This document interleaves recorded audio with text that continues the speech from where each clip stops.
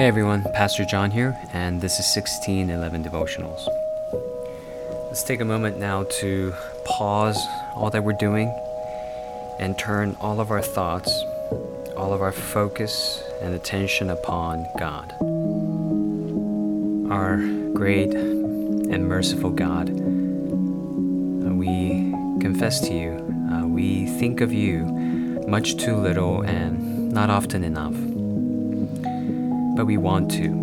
We want to hear more from you. We want to be more aware of your presence through your word.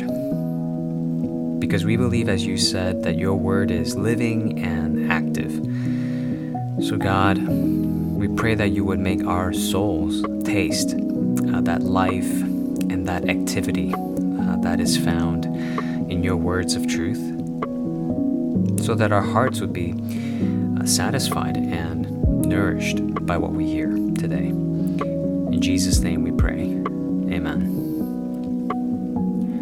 Today's passage is taken from Isaiah chapter 40, verse 1 and 2. Comfort my people, says your God.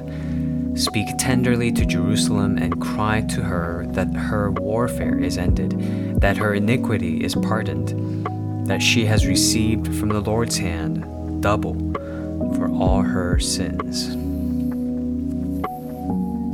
Isaiah 40 is another prophecy that speaks very directly to the coming of the Messiah. And when this Messiah comes, it says that he will comfort God's people. This repetition of the word comfort implies a superlative. That means the maximal comfort, the greatest comfort you can ever enjoy. The Messiah will bring to God's people, and this Messiah will declare an end to warfare, and this Messiah will speak tenderly to Jerusalem, where God's people are dwelling, and will say, your warfare is ended. Now, this can, of course, imply that when this Messiah comes, once and for all, he will put an end to earthly warfare, physical, political warfare. But the context of this prophecy tells us this warfare is not really the one between two people, but between God and people. Because it says that her iniquity is pardoned, that she has received from the Lord's hand double for all her sins. Meaning, putting an end to this warfare really means there being peace now between God and sinners.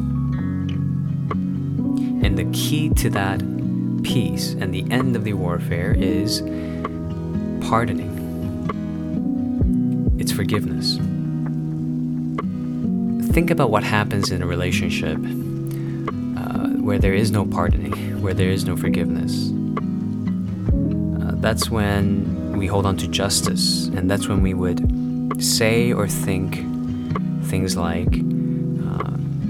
it's your fault, you are to blame, it's you, not me. And the relationship would then begin to fall apart. There is a relational war. And so where there is no forgiveness, there is no peace.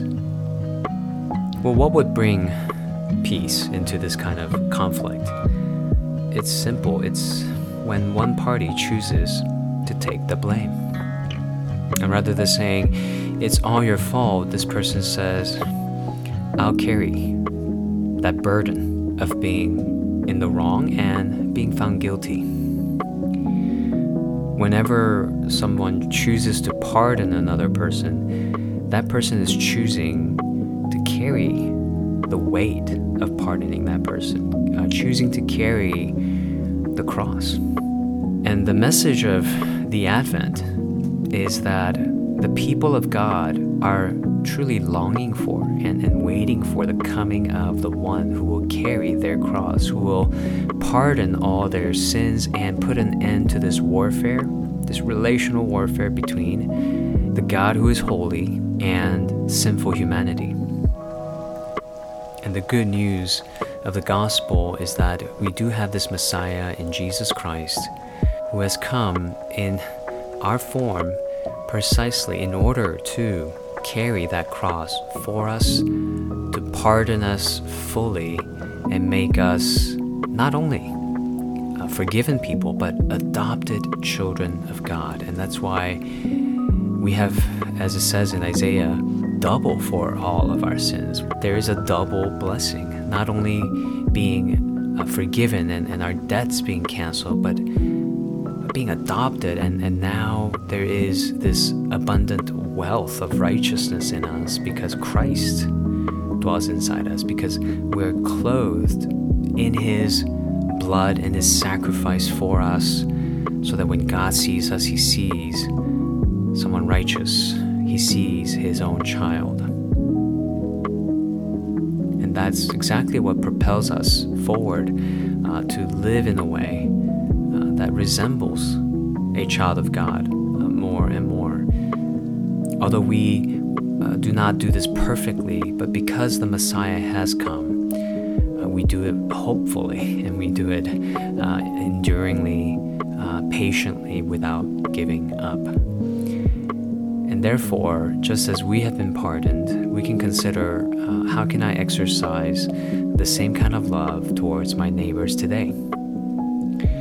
What would it look like for me to carry my cross today for the sake of my King, who calls me to be His ambassador, to end other relational warfares in my life? What would that look like today? How will I bring the peace of God to my relationship with my family members, with my friends, with my coworkers, with my neighbors? Let's turn to the Lord in prayer as we consider making this our mission. Heavenly Father, we ask that you help us feel more deeply the peace that your Son, the Messiah, has won for us by pardoning our sins and bringing an end to the warfare between you and us. And the incredible blessing of being called your people and your children. Help us to rest in that, help us to celebrate that, and long to grow into that reality. And as we meditate on this, help us to also live this out relationally in the various relationships we're in right now, by bearing with one another, by enduring with one another, and by forgiving and pardoning one another.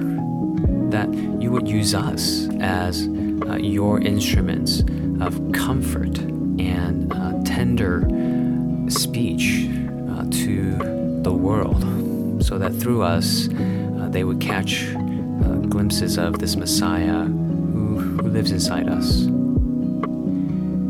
And although we have not perfected this and we won't perfect this overnight, do help us to grow in this direction from one degree to the next. We ask this in Jesus' name.